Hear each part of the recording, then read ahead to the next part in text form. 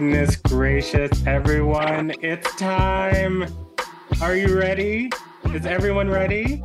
For the first episode of Art Class. It's here. Oh yeah. my gosh. Yeah, that little thing. Yes. Can you believe it? This is crazy. I cannot believe it. We are recording an episode of our new podcast for Lincoln Center. It's so exciting, everyone. Welcome. This is Art Class. My name is Rocky Jones. I am here with my two amazing co-hosts, Lee Bynum, Paige Reynolds. How are the two of you today? Fabulous. Excited for class. My notebook is out. My pen is ready. Pencils are sharpened.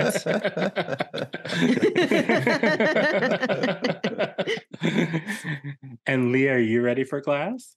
Same. Oh, good. I'm so glad. Well, this is Lincoln Center's brand new podcast, all about the arts and arts education. And we could not be more excited to be here and to bring you all the news that you can use about art and artists that are sitting at the intersection of beauty and innovation, and all of the amazing things that are happening out there in arts education, because it is so important to remember that arts and arts education are and always have been and always will be at the center of American life. Mm-hmm. And what better place than Lincoln Center to have that conversation? Am I right? Absolutely. So you all are probably wondering who we are. That's funny because we're wondering who they are. Right. And some of you might remember us from a little show that we did back in the day when we all worked together at Minnesota Opera called The Score. If you're not familiar, go ahead on and check it out. It's cute. But The Score was taking a look at opera and classical music through the lens of three Black queer opera administrators, arts administrators, and really looking at the industry through an anti-racist and anti-oppressive lens. And so Art Class is really all about sort of expanding that view, looking at what's happening in the arts today and how we can make the arts industry a much more inclusive and equitable space, especially for people who look and love like us. But of course, everyone is invited to the conversation, needless to say. But I think we should probably introduce ourselves and let people get to know us, instead of me just sort of lecturing. Although I guess this is our class. So that would make sense. But Paige, let the people know all about you. I want to know all about you. So I was born in, no, I'm not going to start there, but, I am from Detroit. I met these wonderful folks and the many other places I have lived after that. I'm currently speaking from New Orleans, and I am an artist. I am an organizer. I am a birth worker. I am your weird cousin who does tarot cards and astrology and all of that. I'm that one.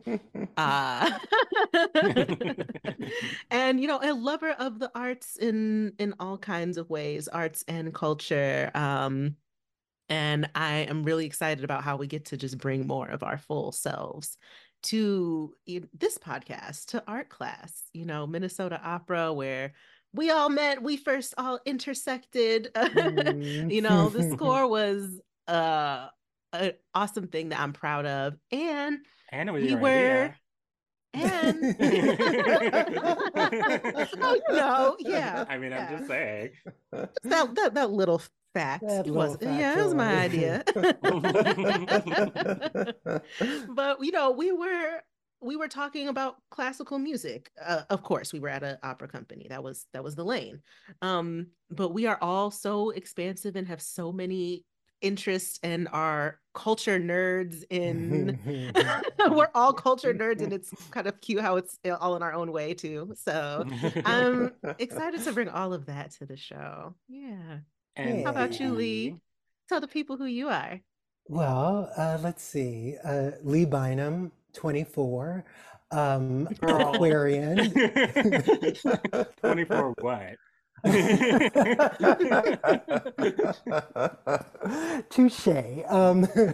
Aquarian, New Yorker, artist of different kinds, and repository for absolutely useless information and lots of very useless information. But that's part of what makes me excited about the opportunity to do this show. The score was really fantastic. We got to talk to kind of everybody who I ever wanted to talk to in classical music. We really got to hit every single topic, and it was incredibly satisfying and interesting and challenging, and one or two times a little scary.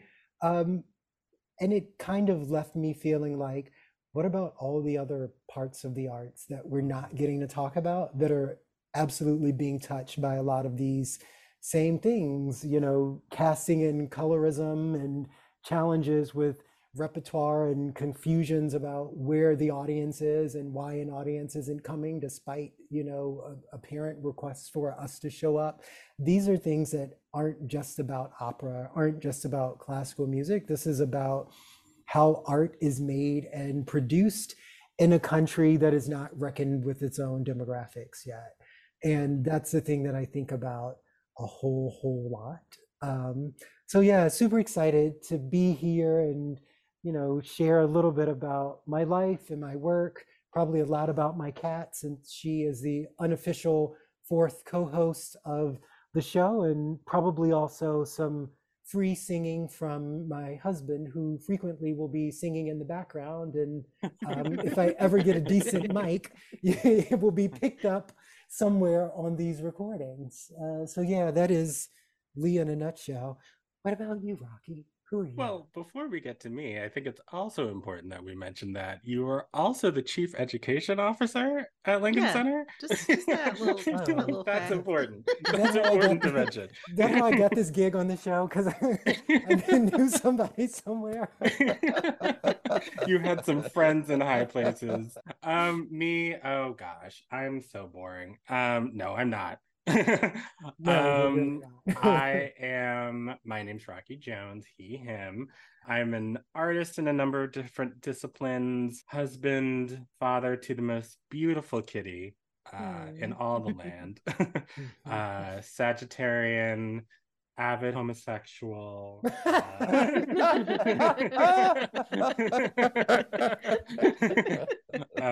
holding it down for the cis community on this podcast at least.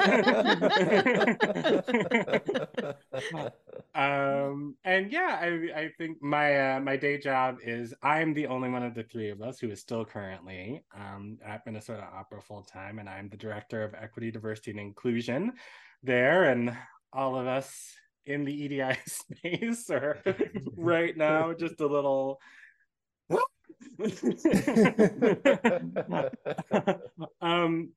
but a big part of my job is making sure that especially when it comes to the arts, we are creating, as I mentioned earlier, much more accessible and equitable and inclusive spaces.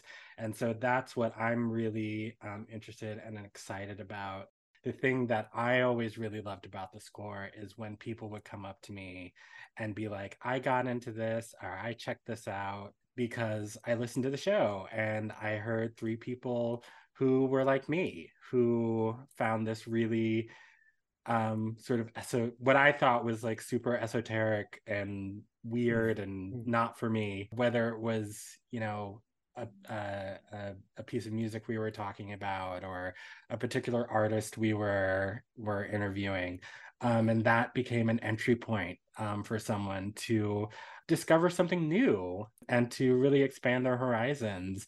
And so that's what I really hope to do with this show. I think the idea is not like, it's called art class, but like we're not the professors. We are we are your classmates. You are our classmates, and we're all in this and we're all learning together. So, I'm not going to sit here and lie. I took some time off, certainly, from the arts to pursue things, to pursue other interests of mine for a really long time, for most of the O's and teens.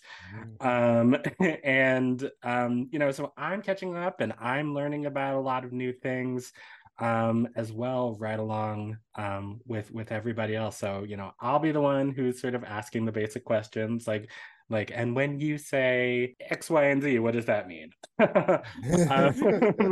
So if you're worried that this is going to be a little not in your wheelhouse, there's absolutely an entry point. The arts is for everyone, and we really want to be here and open this space up so that, I don't know, not to sound maudlin, but the arts really changed my life, saved my life in a number of different ways, and low periods in my life, and have given me so much joy and helped me learn and understand who I am. And so obviously I think that it could work for everyone. And so yeah, I'm just super excited that we have this platform to share the art that we all love and that we're all super interested in, and hopefully put some people on. So yeah. That's me in a nutshell. Oh, and I'm a Sagittarius. Did I mention that? You actually did, but it I is did. Okay. another Sagittarian. I know it's very Sagittarian to make sure we know it and to say Yeah. it again. Yes, again. yes, So yes. yeah. And I'm a Gemini rising, so I talk too much. Well, we have a jam-packed show for you today. Don't we? Oh my goodness, we have so many things for you today. Our good friend Emilia Mettenbrink coming through with some of the exciting things that are happening in the arts world that you all can check out. We've got Lee's Career Day interview. I'm gonna talk to someone in the arts about their job, perhaps, someone that, doesn't normally get a bit of shine. And we have an incredible interview coming up with I don't even have words for how excited I am about this interview with author, activist, multidisciplinary artist Junauda Petrus. She was just incredible, and she's on to talk about her work, her books, specifically The Stars and the Blackness Between Them, which was actually on a banned book list a couple of years ago. Multiple banned book book list. Yes. And it was that good. It was that good. Right. And of course, a huge part of our show is talking about arts education. And I think, a discussion about book banning makes perfect sense, unfortunately. Yeah. You know what I mean? Yeah.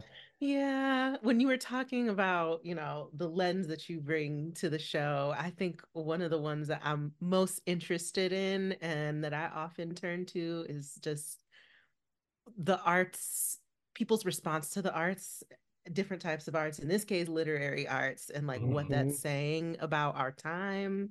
And also this kind of like dissonance between what is like valued and beautiful among the people versus powers that be, and what's targeted by them and why. And that's something that I really look forward to. I look forward to everyone hearing with Junauda and the brilliant things she has to say. But I think over the course of the show overall, like when we're talking about the narratives that aren't uplifted, also like why is that? Why have some of these things or some of this work, some of these people tried, why has that attempted erasure happened? So yeah, that's a thing I think you'll hear from us quite a bit over the season if we're doing our job in art class. And I think, I come to class to think.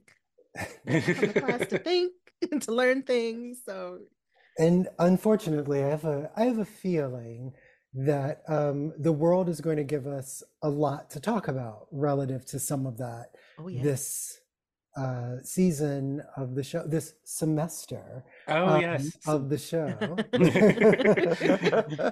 Like Tyra didn't call them seasons, she called them cycles. We call them semesters. Semesters.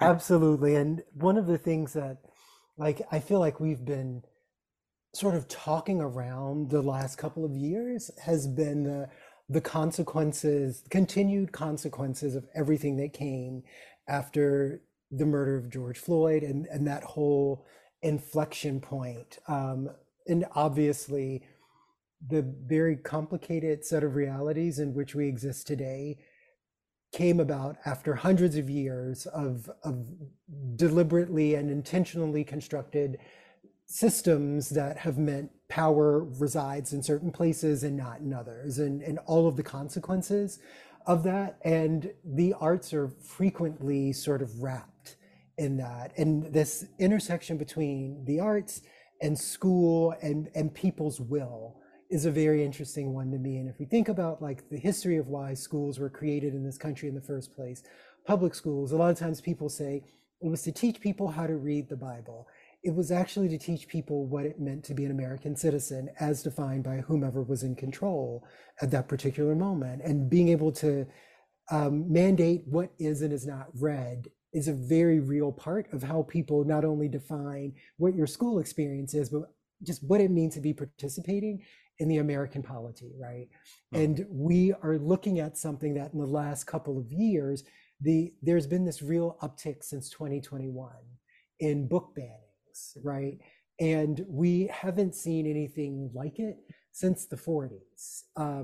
And generally, there are these things that are called cycles of outrage, which happen about every 20 years or so, where the sort of mainstream gets really animated around the idea that young people are becoming interested in some new piece of technology or some new thing that runs counter to how they understand kids to engage with the world, right? And they seek to ban things. And sometimes it's been books or rock and roll or pinball or video games or comic books, but it's often books, right? Because ideas can be so threatening to people's ability to control, right? And to maintain power. So where we really started to see it around 2021 was around race, identity, right? Identity is always very uncomfortable, and things about race in this country have consistently been over-policed, right? Anything having to do with race is going to be over-policed here. And then secondarily, around gender and sexuality. Again, nothing new. If you look at the cycles of what is banned, this frequently comes up. So like comic books were banned in the late 40s, and there were a lot of concerns about whether or not Batman and Robin living together in their cute little cave was going to turn kids all over the country queer. Like, and this is like stuff you can look up. Is that Congress for real? Wow, wait, that's for real? Very for real. Congress investigated it. Actually, the first time Congress was on television was in April of 1954, and they were investigating comic books and their effect on delinquency, and had numerous experts testifying as to whether or not comics actually were making kids delinquents, turning kids queer, making nice white kids behave more like inner city Black kids, a thing you've never heard before, right? Like these kinds of things were coming up then. And this most recent round of books that have been banned, it closely mirrors that. As a matter of fact, this comic book thing was interesting because they actually would collect and then burn comic books on school grounds in the 40s and early 50s. So like these kind of like fascistic ways of controlling how people, especially young people, access art is not new, even a little bit. And the kinds of things that were getting banned, conceptually paralleled the stuff that's getting banned now, in addition to our guest, Junauda Petrus, folks like Alice Walker, Toni Morrison, James Baldwin, their work is banned because they are talking about race and gender and sexuality in ways that are deeply discordant with how people want to control how those roles come to be and what people think they can be, right? So there's a lot here, and to be sure, it's not just books, but the book thing. I don't know how we can profess to have the First Amendment be our First Amendment and then at the same time say, but I'm going to control what speech and which ideas you even get to know exist, right? It's a little wild. It is truly wild, especially when I think about how much books changed my life as a youngin. And, and that's why I feel, books changed my life, introduced me to so much that was not being talked about at all, or just had missing perspectives and holes in the narrative when I was young. So it's part of why I'm really excited to talk with Junauda and for y'all to hear her, because she's also specifically speaking to young people and writing towards them in her work. She'll hear a lot about a lot of her, a lot of all of us reflecting on how our younger selves felt seen and acknowledged. Yeah. Well, I say, why wait? Why wait? We've been teasing y'all long enough. I'm just saying. I'm still stuck on Batman and Robin, but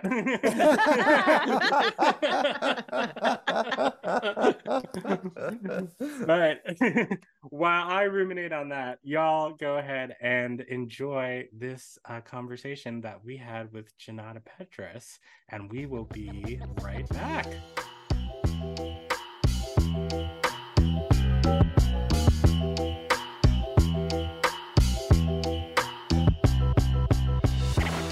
Everybody, welcome back to Art Class. Class is back in session, and we are here for a fabulous conversation with the brilliant, beautiful, talented, magical, my friend, Junauda Petrus. Yay! Junauda Petrus, yay, welcome. Welcome. I will read a short bio for her, and then we'll get into it. Junauda Petrus is a creative activist, writer, playwright, and multi-dimensional performance artist who was born on Dakota land, West Indian descended, and African sourced.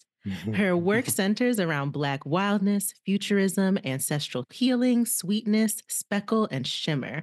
She is the author of The Stars and the Blackness Between Them, winner of the 2020 Coretta Scott King Honor Book Award. Welcome!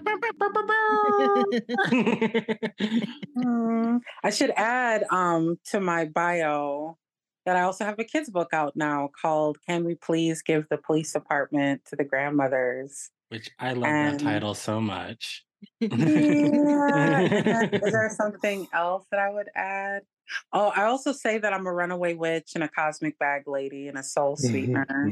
So those are kind of my official titles, as they say. All of that and so much more. A master storyteller. And speaking of stories, the stars and the blackness between them, we are all fresh after, off of checking it out. Well, I've checked it out a while ago, but my co-host here, I know we all have our reasons why it's important to us. So many identities that we all share in this room, being Black, being queer. But I would love to know specifically from you, why you found it important to write this book. Why'd you have to get this out there? That's a good question. Why? Because I feel like so many times with artwork, or art practices or art offerings, it finds you, it conjures you and pulls you into itself. So I feel like sometimes when I have to sort of orient myself in relationship to my artwork or my books, it's kind of oh, they really came to me and were like, girl, I need to tell you about me. And so Yeah, so in 2015, like I was doing a lot of kind of performance art that lived in like circus and puppet and mask spaces, and all like living within Black storytelling and Black stories and queer stories and family stories and hood stories. And then, this book idea or story idea came to me, and really, yeah, I was like, oh, okay, cool. Like I just started writing it. But it just showed up as this little seed, like a Black life, like two Black lives that were dealing with life threatening experiences. So one is the prison industrial complex, one is a literal, like life threatening illness, and how we will look at the value and the worth of Black life differently depending on all kinds of things, right? Like part of that inspiration came from seeing when a young Black person, or a Black person of any age rather, once they were murdered in police custody, they automatically went on trial. It'd be like, well, what was that kid Mm, doing beforehand? Or what do we know about them? Like, did they do anything? And it's like, wait a minute, what about who shot them? What about who was like supposed to be protecting them? So, but like, we could have value for Black life in other ways where it's like, oh my gosh, this person is sick, or this person is a superhero, or this person is sexy, or I don't know, an athlete. So yeah, I think with kind of being, I was really thinking about Black existentiality, Black ancestralness, Black sort of cosmologies, and Black queer sexiness and love and like young love and kind of that sort of he like that first kind of like, oh my gosh, this person Yeah. type of love, which I really wanted to see Black queerness in. Like I was so rare. I didn't really see it. So I think like a lot of young adult writers were writing books that felt very much like the ones we needed. Oh yeah, So absolutely. yeah. Mhm. I do Mm, feel like my young self needed this book. absolutely. Very much. Absolutely. I mean, I feel like anybody who knows me well knows that I have been therapized within an inch of my life. One of the tools that my therapist gave me very, very early on in our work together was to think about, in those moments when I'm not feeling worthy enough, or I'm not feeling, like my body looks the way it should, or whatever it is, that I go back to the time when I received that message as a child, and I just hold that version of myself, and I love on that Mhm. version of myself. And reading this book really felt like that. It really felt like Mhm. an expression of love to an earlier version of myself that really needed that at the time, that felt very sort of confused and excited and a little fearful, but ultimately just needed that love and that space to be like, you're okay and you're loved. So I mean, thank you for that. uh, Mm. and Junauda, could we talk a little bit about the response that the book has received in the couple of years since it's come out? Because I really found it fascinating and troubling in some ways, some of the more negative responses to what is so clearly a story about love, sort of fundamentally.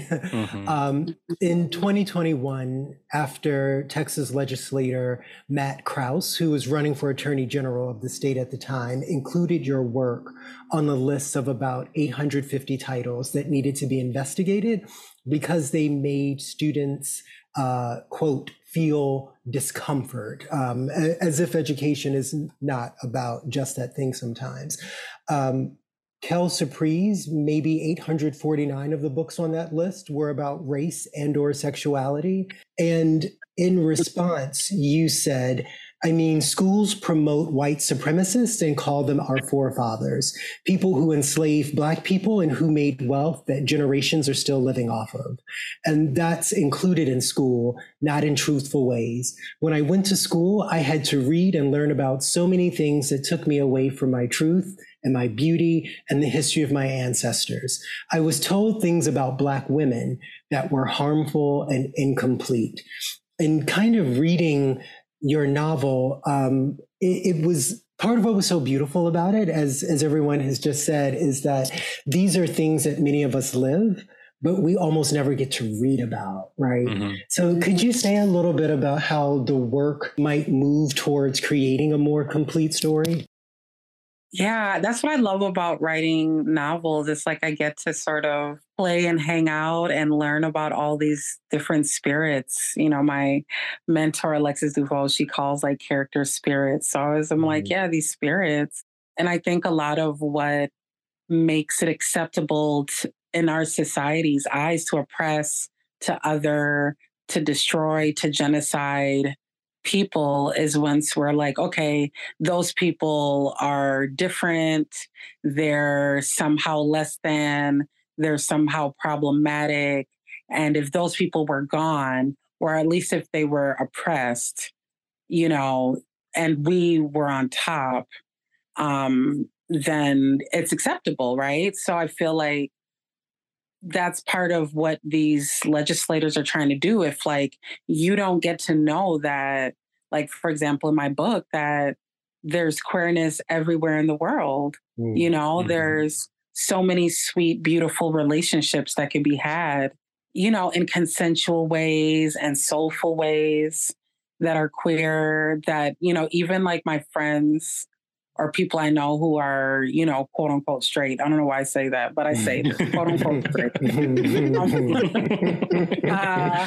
Are, you know, also talking about how this book offered them an invitation to sensuality, you know, to having a very sensual, you know, sort of exploration with romance and with pleasure.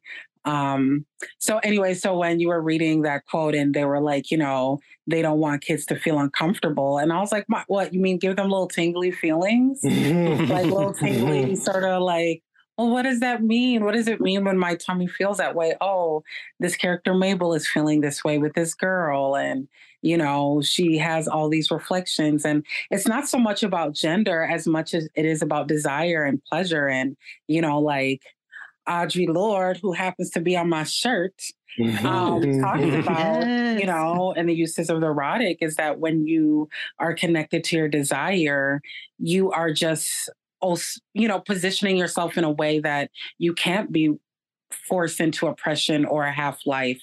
It becomes the thing that guides you. And so, yeah, I think that in addition to them saying it's about race and about sexuality, it's also about this, you know, kind of divine desire to live in a world that is more expansive and loving and nourishing and respectful and collective and all of these things that, in addition to being, you know, homophobic and anti-Black and racist, these people don't want us to know our true roots, our ancestry, our indigeneity, you know, even as stolen Black people, you know, we come from indigeneity, you know, on the continent, not these people who are like, oh, I'm Cherokee and Blackfoot. I don't know about y'all. But there's also us as people of African descent who are like, oh, yeah, when you go to Africa, which, you know, my wife is Cameroonian, you know, we just came back from Zanzibar in Tanzania, and seeing how people who are from their ancestral land, how they are in relationship with their land, and also how those lands are being extracted from and, you know, are still living within colonial, imperial, settlerism oppression, you know, where it's like all the rich white folks from Europe get to come and, you know, have the bomb time while everybody else is like, you know, living. So anyways, back to these people trying to ban my book. It's like, you know, if you read in my book, you're going to be sipping on some truth. If you read in my book, you're going to be feeling some feelings. And so, like, you know, if you ain't read my book, keep my book's name out your mouth. So there's that. And I also think that it just tickles me that, you know, these folks are so scared, and they should be scared, because there's something that like is on its way out in regards to the ways that they've been in position and power, because people don't want to live in that flat, raggedy, dry, ashy reality. No more. No more, massa. No more. May I ask a quick follow-up about that? Because I love where you're going with this, because I often wonder, like, why, right? Like, why in their heads? Like I can always sort of follow the actual rationale. And when I picked up the book, I knew the broader context around the bannings. So like I read it understanding that people had some kind of problem when I read it. So I read every single page, even the acknowledgments. And I never read the acknowledgments because I feel like they're always not always my business, right? Everything that you wrote was so beautifully poetic. Were you surprised that people had this reaction to a story about two people just loving each other? I mean, I think I was surprised, actually. I mean, I think once I saw the other books that were banned, I was like, oh, y'all be banning some bad bitches. Like y'all really be banning some bad. So I felt flattered, low key. You know what I'm saying? I felt flattered. But then it also was like, I think also too, it's like, who thought Donald Trump would ever be president? Like, there's some things that you kind of have to be like, okay, let me not be so he about some stuff that like it comes and slaps me upside the head and in the face, So I think there is a part of me that's like, oh, like my homegirl was like, girl, I didn't know your book was banned. Oh, they messing with your coin, And I was like, oh, I guess I didn't think about that, and I don't know how that looks like or what have you. I feel like there's some people who, obviously their books have still been amazing, even if their books have been banned, like Toni Morrison, Alice Walker, James Baldwin, all of these greats. And then also other people like Kiese Layman and, folks whose work I really love. So, yeah, so I think I was surprised and also being like, wow, let me not underestimate, what it means, besides the like, the way it impacts my career. What like for example, I was on book tour with my kids' book and I was in Miami, which obviously is in the state of Florida, and I met a math teacher who had to put all of the queer books, a queer math teacher, all of her queer books into a little cabinet that's like off to the side that she closes the door but kind of leaves it open a crack, because she can't have the queer books out, but she has them available, but if she were to be found out, she could lose her job. I met two people there who, in that time frame had lost their gender affirming healthcare. So that there's ways that, these laws and these ways of othering and positioning power and privilege, people are very serious about maintaining it, and part of it is these, knowledge wars and getting people to be afraid and to be idiots. Anyway, so yeah, so just back to that, like, yeah, being in Florida, I was like, okay, it's very tangible, because I also met with teens, like LGBTQ teens and, like BIPOC teens who are like doing leadership development with a couple of youth organizations whose names I don't remember right now. But like talking to like young trans kids and queer kids who are growing up in Florida right now. And yeah, they're in Miami, which is like so queer, so Caribbean, so BIPOC, but also is adjacent to a lot of these restrictive, conservative, backwards laws and, ways of thinking. So, yeah. It just makes me so sad when I think about it. But it gives me hope when I think about artists such as yourself who are creating spaces that these conversations can happen. And so you mentioned some bad bitches earlier. And I'm curious, especially given your Caribbean West Indian heritage, you've got a couple of bad bitch Caribbean West Indians here on the call. And I'm curious if you could talk a little bit more about sort of your heritage, your ancestry, and how that has influenced your work as well. Yeah. So yes, my mother's Trinidadian and my father's Crucian from St. Croix. And And I'm Black American. I was born in Minneapolis. And there's a lot of ways that, like, growing up, I didn't really track that my parents were immigrants. Just we were all Black, we was all in the hood. And I was teased because I acted like an Oreo, which I was like, okay. I think it's just because my accent was different. Because everybody in Minneapolis who's Black, a lot of people are from Chicago, they're from Milwaukee, they're from like that Southern migration through the Midwest. And I was like the random West Indian.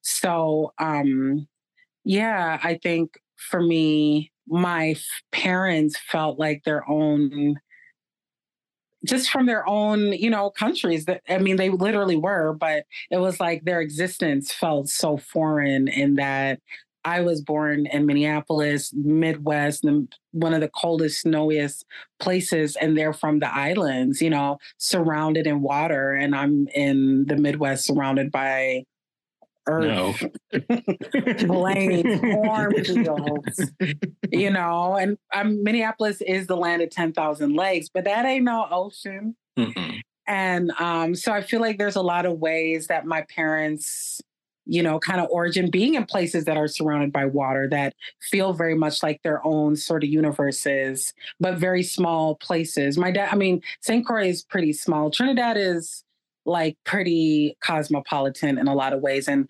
there's parts of it that's very country and rural, but, Port of Spain, Laventil, where my mom is from, is like the hood, is like, real, concrete jungle. So yeah, I feel like they also are of the Windrush generation, which I just learned about, which is the generation of West Indian kids whose parents moved to the States or to Toronto or to New York and left them in the islands to be raised by whomever was left behind. And, both my parents, were that, like they weren't really raised by their parents until they were like in their teens, so there's ways that they have all that childhood trauma where I'm like, y'all, who raised y'all? Oh, nobody. Oh, auntie? Oh, your grandparents, maybe, But like, yeah, so it's sort of, I think so how this lives into my storytelling is a couple ways, like dialect. Like, I think from a young age, I knew that my mom spoke like a Trini. My dad spoke like a Crujan, and that's not even how Cruzans would speak. Cruzans is like Crujan, Crujan. Like that there's a difference to the islands. Like as much as like, I think there'd be this kind of, this Jamaican, like everybody was Jamaican growing up. If they were Caribbean, they were Jamaican, right? But to have a Trini mom and a Crucian father, and that they have a sense of how they think both of each other, something is wrong with the other island. It's like, something's wrong with y'all Trinis, something's wrong with y'all Crucians, but somehow they ended up together. And that I was a Yankee, you know what I mean? That I was born here, that like me as an American kid, I ain't understand this, that, and the other. And that all of the Black kids were like from Chicago. And I just wanted to be from Chicago. That's all I wanted. Because then I would fit in. My parents wouldn't have me looking all like West Indian and from the thrift store and from Marshalls and all, you know what I mean? Like there's just ways that my Caribbean identity wasn't like my friends, like my best friend, he's from Queens, right? So he was surrounded by West Indians, you know what I mean? Like, but me being from Minnesota, being West Indian, I felt like an anomaly, So actually moving to New York was an opportunity for me to be like, be connected with the Caribbean diaspora in a way. So anyways, I think like back to my book, like I think my characters are navigating that multi-diaspora lineage, because I think that there's a lot of like my Brooklyn friends who are just straight Black American, but they like, I'm basically Jamaican. You know what I'm saying? I'm from, like just the ways that our diaspora is not as, what's the word? Compartmentalized. Like, I think there's a lot of ways where it's like, we're Black Americans and we're Caribbean and we're from the continent. And all of that stuff is very like, those provincial aspects are very real.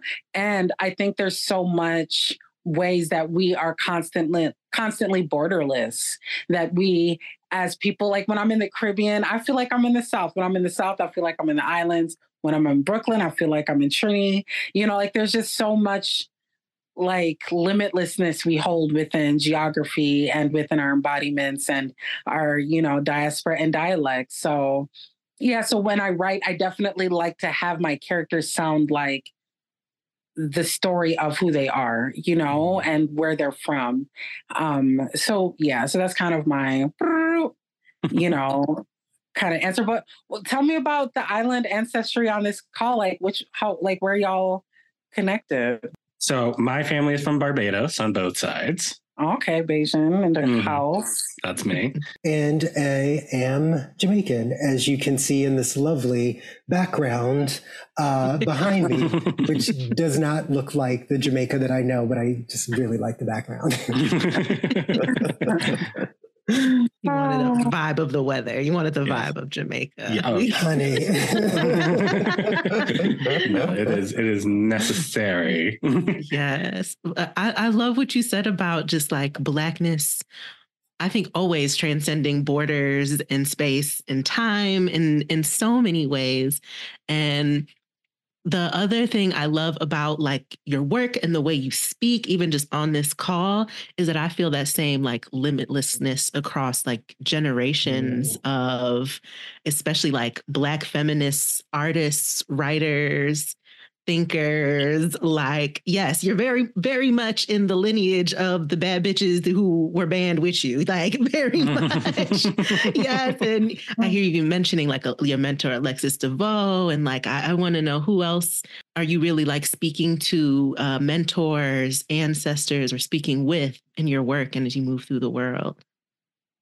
Yeah, like I definitely think June Jordan is one that like I love. I think because she's so about love, so about and love as a practice of revolutionary inspiration, that we can't just love, but we have to activate our radical and our energy towards transformation and change for each other. And Alexis DeVoe and actually June Jordan were friends, and June Jordan and I have the same birthday, and also she's of Caribbean heritage. So there's a lot of ways that I love kind of tracking queer Caribbeanness, because I think so many ways we're told that, we're not queer, we're not gay. If you're gay, it's because you're confused and, what have you. Like we're taught that we don't exist. And if we do exist, we're an anomaly and we're confused.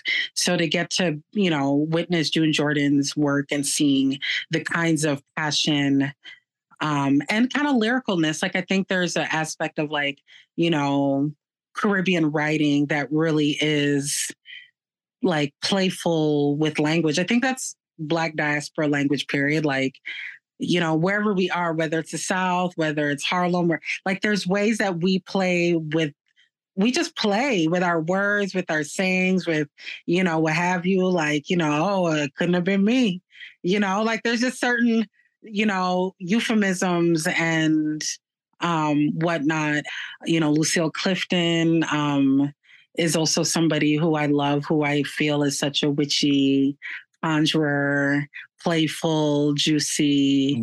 I love juicy ancestors. I think, I don't know, like it's interesting. Speaking of juicy ancestors, it's kind of like a person whose music I listen to. Like I listen to a lot of Marvin Gaye, and I'm not a singer, I'm not a musician or what have you. I mean, I have musical,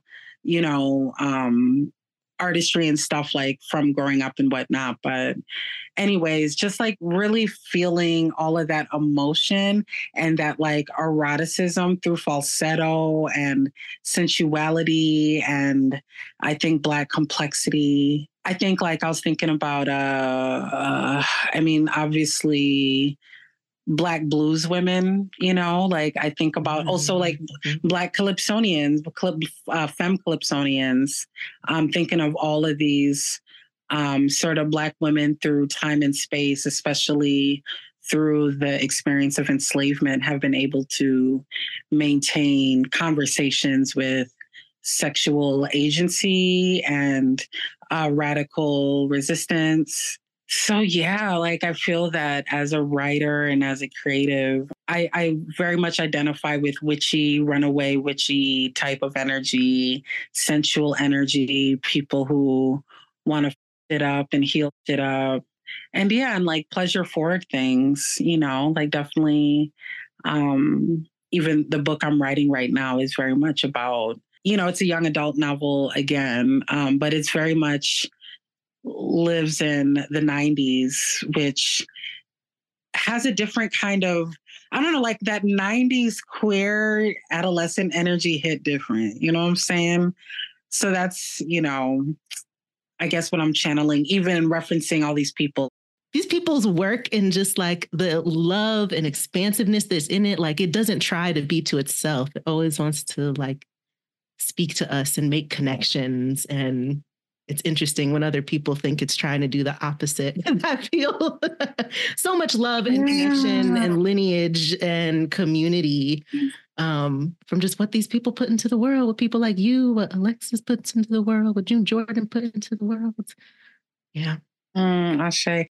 Well, Lee mentioned your upcoming project. And so I would love to know more about that and what you're working on and what's coming up.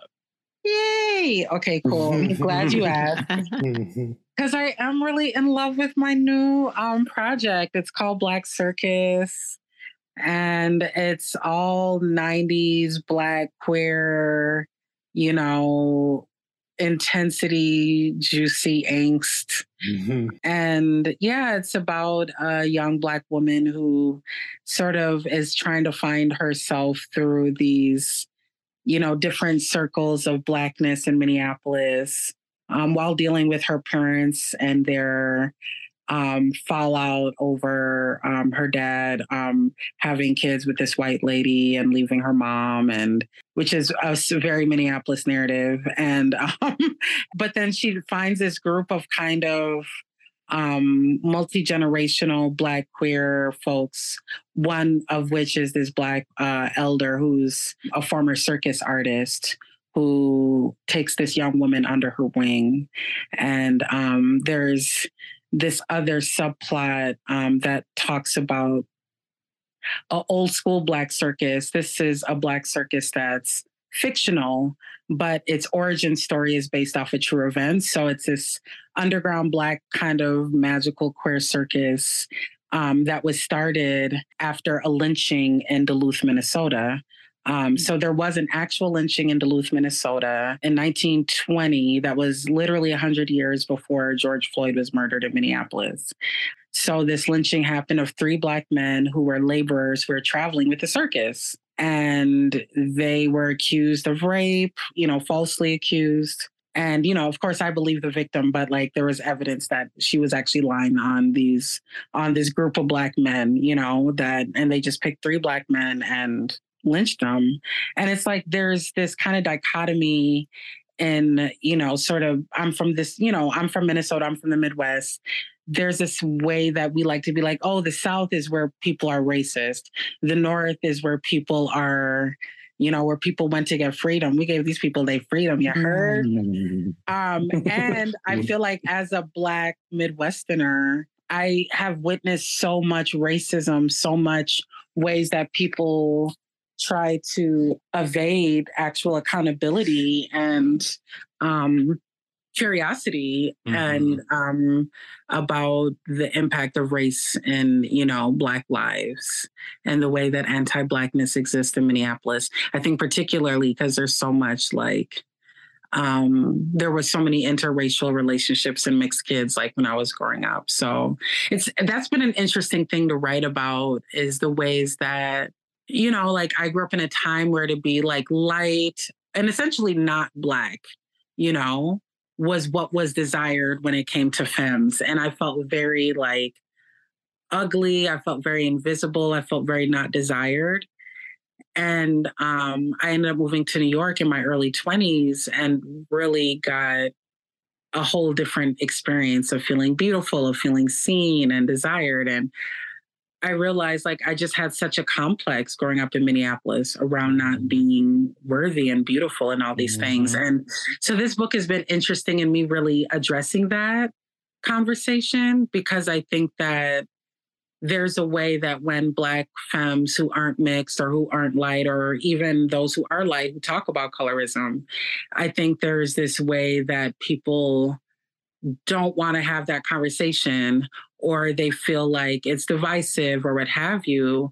But, you know, when I think of all of these families, like, you know, my dad, he had, you know, this is based off of partly based off of my life. You know, I'm like, Mama, you may not want to read this book because you might want to sue me.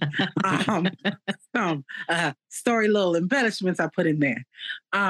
But like, yeah, you know, my dad, when I was 8 and 9, had like 2 kids with a white woman, my 2 younger brother and sister. And, you know, I just remember at that time when he had that family, he was just kind of being with that family more. You know, I mean, these are my siblings, obviously, but he was taking my brother and sister to go hang out with his brother, like my cousins, watch my younger siblings. It felt like my dad had, like, you know, moved on up, you know? And I think there is this thing around how I absorbed and made meaning of that. That is a thing that I'm still unpacking, you know?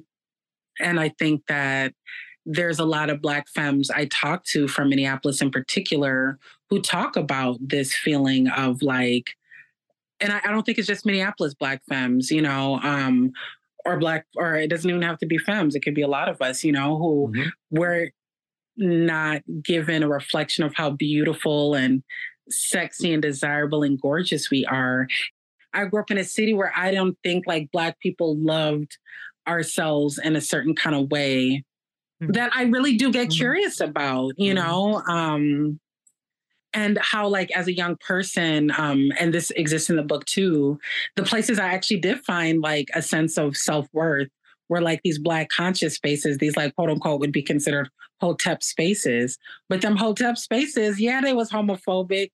Yeah, they was femphobic. They was all those things. But in Minneapolis in the 90s, it was the one place where it was like queen, sister, da, da, da, da, you know?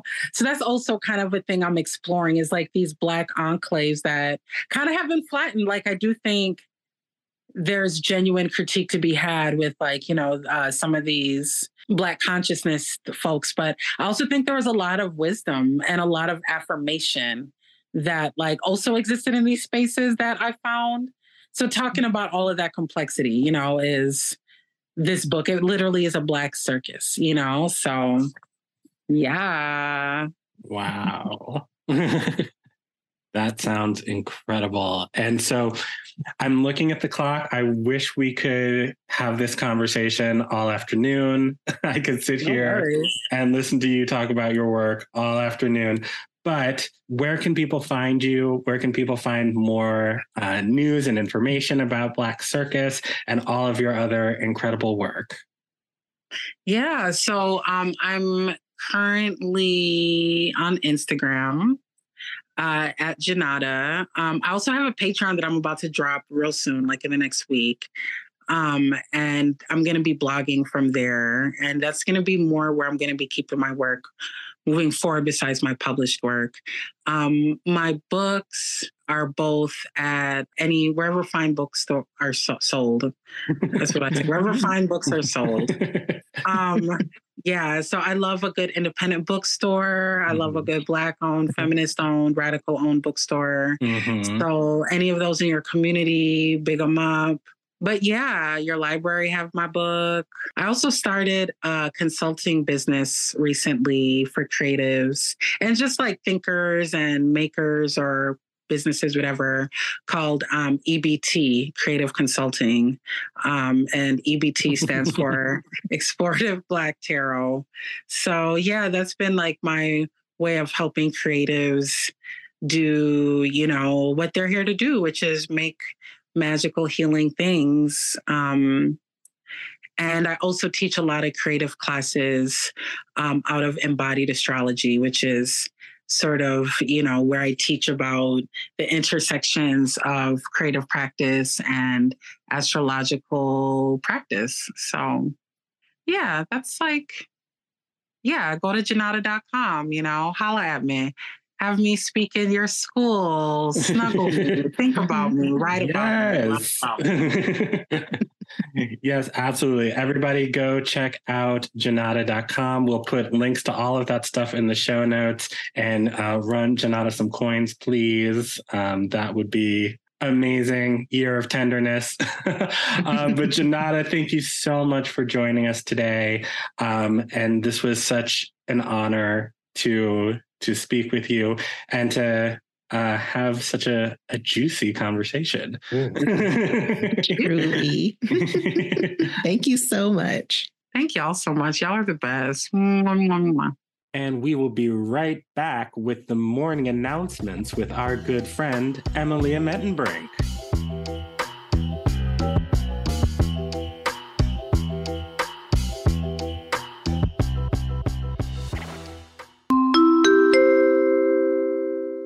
Hello, classmates. My name is Emilia Mettenbrink. I am a violinist and performer with a passion for collaboration and creativity in the arts.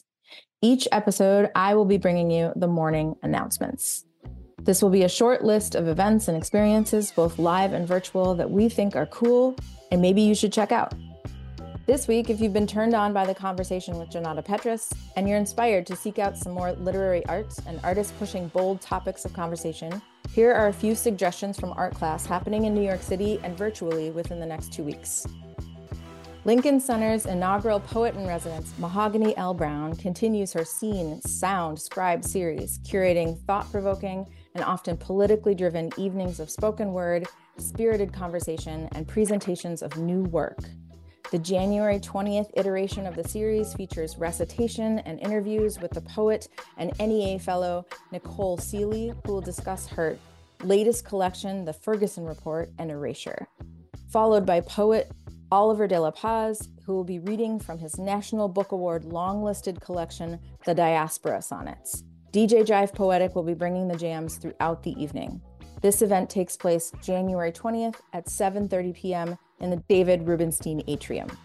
Next, join Peabody and Emmy Award-winning correspondent at NBC News, Antonia Hilton, for the launch of her new book, Madness: Race and Insanity in a Jim Crow Asylum.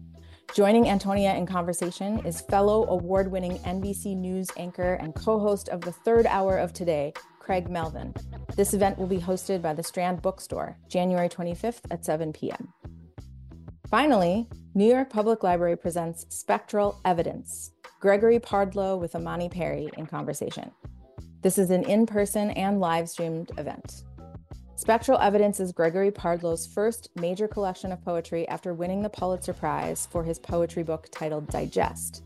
This new collection compels us to consider how we think about devotion, beauty, art, justice, the criminalization and death of Black bodies, and how these have been inscribed into our present, our history, and the Western canon. He will discuss his book with Professor Imani Perry. This event takes place January 30th, 6 p.m. at the Stephen A. Schwartzman Building, or you can find it online at the New York Public Library YouTube channel. If you'd like more information on any of these events, check out the links in the show notes. I'll be back next time with more cool live art for you to experience. Bye, friends.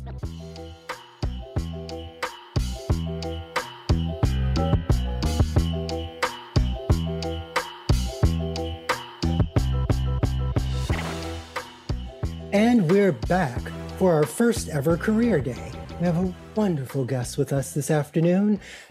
Guest, what is your name? Hi, my name is Nathan Horowitz. And where are you located? I live in Los Angeles.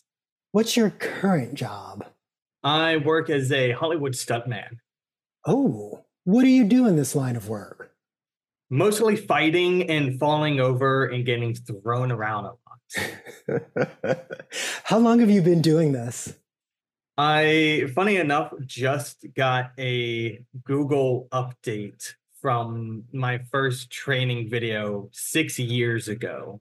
Wow. I've lived in LA going on 4 years now and had a couple of years of experience in Chicago before moving out here. Oh, so how did you train for it and for how long? How long? is an interesting question because I grew up playing make-believe with my friends and pretending that we were Naruto characters running around and fighting each other and coming up with their own stories. So if you count that as training, then maybe the majority of my life. But I started studying martial arts when I was young. My parents were both martial artists. My mom taught in the US and in Israel. And then I went to school. I went to college in Chicago for acting and stage combat at Columbia College, Chicago, and went through their program, spent the whole 4 years there, graduated, and then moved out to LA to focus a little bit more on screen fighting. And I've been here for 3 going on 4 years, specifically focusing on just stunt work. That is awesome. And can you talk a little bit about how you studied it in school? What did that look like? Yeah, so I would wake up, I would go to improv, then I would go to math, and then I would dash across campus to pick up swords and sling some steel for an hour and a half. We studied Shakespeare and sword fighting and unarmed combat. I was very lucky to have incredible teachers and peers, and I tested at the top of my class while I was there. I became a teaching assistant for a couple of semesters while I was there and learned the different styles for the different weapons and then put my own flair into it. So could you say a little bit about what a day in the life of a Hollywood stunt person looks like? Well, right now it's waking up at 4:50 in the morning to drive an hour away, train from 6 a.m. till 9 a.m., sometimes till 12 p.m., come home, eat, go lift weights at the gym to make sure I'm staying in shape, and then rinse and repeat the next day. But training sessions differ a lot, and they also differ a lot from what the actual job is while you're on set. A day on set can vary from taking a single reaction, one fall, helping people move mats, helping teach actors, to maybe you're on set for 6 months, you're part of a core team, you're building the choreography, you're working with the fight coordinator and the stunt coordinator who are working with the director to completely create the vision for the action. So what kinds of misconceptions do people have about your job? I think people assume it doesn't hurt. It does to a certain extent. We can diminish the possibility for injury and we can diminish the risk, but we can't completely take it out of the equation, but that's why we train so often and so rigorously, so that we can be safe and perform well while we're on set. Usually when I tell people that I do stunts, they're like, do a flip. And I'm like, pay me money. But, so not every stuntman does tricking. Not every man fights, or, not everyone drives. Not everyone does fire or rigging. Everyone's a little bit different. And you are always pulling and learning from different individuals. So do you have any upcoming projects or other endeavors that you'd like to share with our classmates? Can't talk about projects necessarily. I am working on my acting chops. So I am both writing and producing, directing, and acting in a short film this upcoming spring, which is very exciting. So hopefully you can tear me apart on that and tell me how I did. I'll send it over to you and get your feedback. You know me so well. Yeah. But I think it's really important that stuntmen can also act, because we are actors, right? Yeah. We just don't always get paid to say lines. But if you can both act and, be a really good stuntman, it just makes you more marketable, which I think is important, especially moving forward in this industry. And outside of stunts and doing my best to say things and get paid to do so. I work as a personal trainer, run an online business, and connect with people, have had the pleasure of connecting with people across the globe and across the United States to help them with their health and fitness. It's called Stronger by Stunts. I don't make people do stunts, but later down the line, I would like to gear it towards actors and stuntmen to make sure that we are healthy and strong and can deliver the most pristine performance possible. But right now, I'm open to training everyone. That's a beautiful thing, because who amongst us doesn't need training? But Nathan, super excited about everything you've shared. This sounds absolutely amazing. Can't wait to check out the film. But before I let you go, I'm so curious. Could you share with us why your line of work should not be replaced by AI? Man, I don't think any line of work should be replaced. Me specifically. Wow. I think when we talk about the nuance of character choices and performance, whether it be in theater and acting and music and writing, there are only certain corrections and insights that people have. And that's from us gaining experience. So yes, AI is a wonderful tool that can learn in time, but it's never going to be able to make the same choices that we make, right? It'll never have that human touch to it. It can make our lives easier when necessary, but it can't completely replace us. You know, I watched every episode of Westworld, so I really hope you're right about that. Yeah. Well, thank you so much for being here today, Nathan. This was a wonderful conversation. And next up, we've got Pure Black Joy.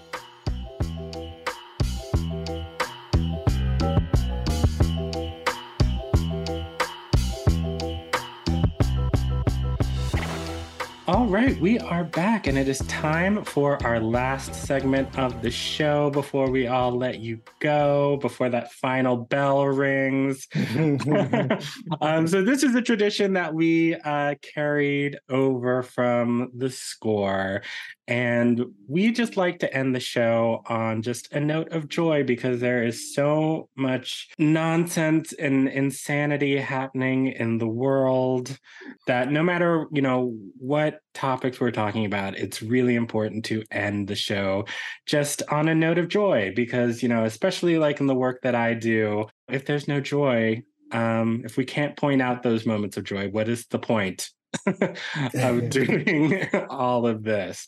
And so we call this segment Pure Black Joy, or PB&J, a little snack for your soul. And so, maybe all of us collectively have a moment of pure Black joy, or individually we all have a moment of pure Black joy. But I think this week we're going to do individual. So, Lee, do you want to kick us off? Yeah. My pure Black joy this week is right on theme. It comes to us from a really wonderful writer and educator right here in New York City, Cleaver Cruz, a Black queer Dominican American writer and educator, has a brand new book out, just came out December 19th. It is called The Black Joy Project, and it focuses on sharing moments of pure, unadulterated, visual Black joy from around the globe, over 100 images that capture the ways that we as Black people thrive in the face of systemic oppression, and how that joy remains an essential act of our resistance and a source of our resilience. So go out and get you a copy. It is available, in the words of Junauda Petrus, everywhere fine books are sold. And go out and get you one of these visual love letters to how it is that Black people thrive all over the world. Yes, Sounds absolutely. Yes. Well, somebody understood the assignment this week.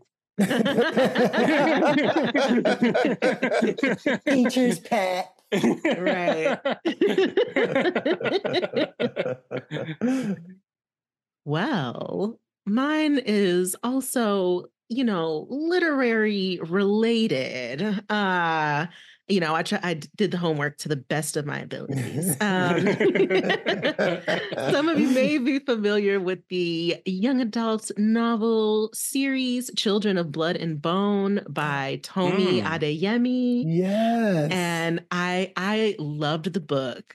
I loved it for my younger self, who just loved anything fantasy related, and to have it be Black focused. But now my older self loves it because it represents some Black spiritual traditions, the Orisha tradition that is, from stemming in Nigeria, but honored by Black folks all over the diaspora now, especially in places like Brazil, Cuba, here in the US too. And I'm a practitioner at African traditional religions. So to have a young adult book that represents those traditions and is out there is wonderful. But it's, in case you didn't know, in case you love the book like me but didn't know, there is a movie coming out. It has been in the works. In fact, I believe Homegirl has a deal for both the books to be adapted into movies already. But the first one is on the way, and it was just announced that Gina Prince Bythewood would be the director. Okay. Yes, I am so excited. So if you are not familiar with her work, she worked on The Woman King, was at the helm of that project. Shout out to The Woman King. Justice for The Woman King, still to this day. We all know did not get the attention it deserved. Also Secret Life of Bees, the Black classic Love and Basketball. So Children of Blood and Bone is just such an epic story, and Gina Prince Bythewood's work is just already, I think, fabulous, and clearly made it into the Black classic film collection. So I know this is set to be epic, and I'm very, very excited. Yay. I did not know you were a fan of the series, Paige. The third book in the series is coming out this spring or this summer. So I'm super excited about it. Didn't know about the movie. This changes everything.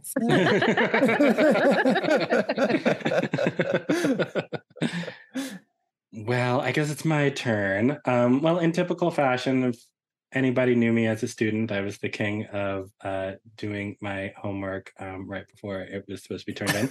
So, but I don't know if mine is super on theme necessarily, but at the risk of sort of sounding like Lady Gaga and her whole 100 people in a room story, mine is just really that we get to do this. And we get to be together every couple of weeks and catch up and, bring the arts and arts education to all these people. And especially at an institution like Lincoln Center. I went to college in New York City, and whenever I was lonely or I was sad or, whatever, I would go down to that Tower Records that was at 66th and Broadway.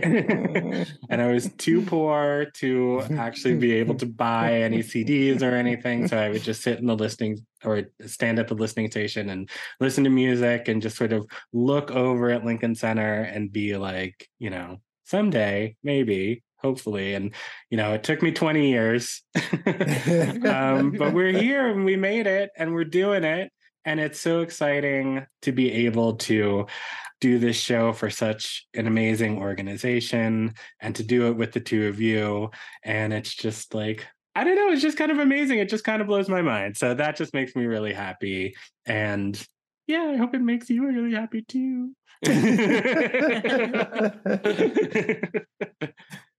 Nobody said yes, but okay.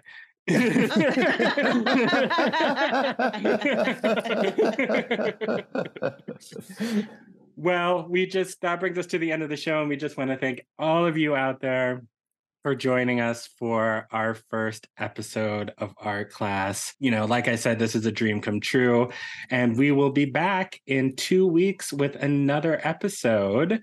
And I don't know, Paige, do you want to give a little bit of a little tease? A reality Von tease? Sure. So one of the things you'll be hearing about throughout the season and starting next episode is Black folks and folk music. What is our connection to it? If you don't think of us as connected to it, why is that? But for real, getting into the roots, getting into actually its connections, in case you didn't know, to our family across the African diaspora and to our root on the continent as well. And just how that has evolved through the years. We'll talk to folks about history, but also folks who are currently performing folk music, documenting Black folks' relationship to it specifically, and how they're showing other Black folks how to preserve that part of our cultural heritage. So I'm very excited.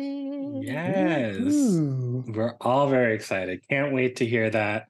And I think that's it. I think that's all we got, unless I'm forgetting anything. Any words of wisdom, y'all, before we leave? Mm-hmm.